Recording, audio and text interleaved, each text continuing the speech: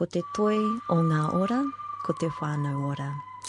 And for me, that means the pinnacle of health and well-being is whole whanau, health and well-being, and whole whanau reaching their potential.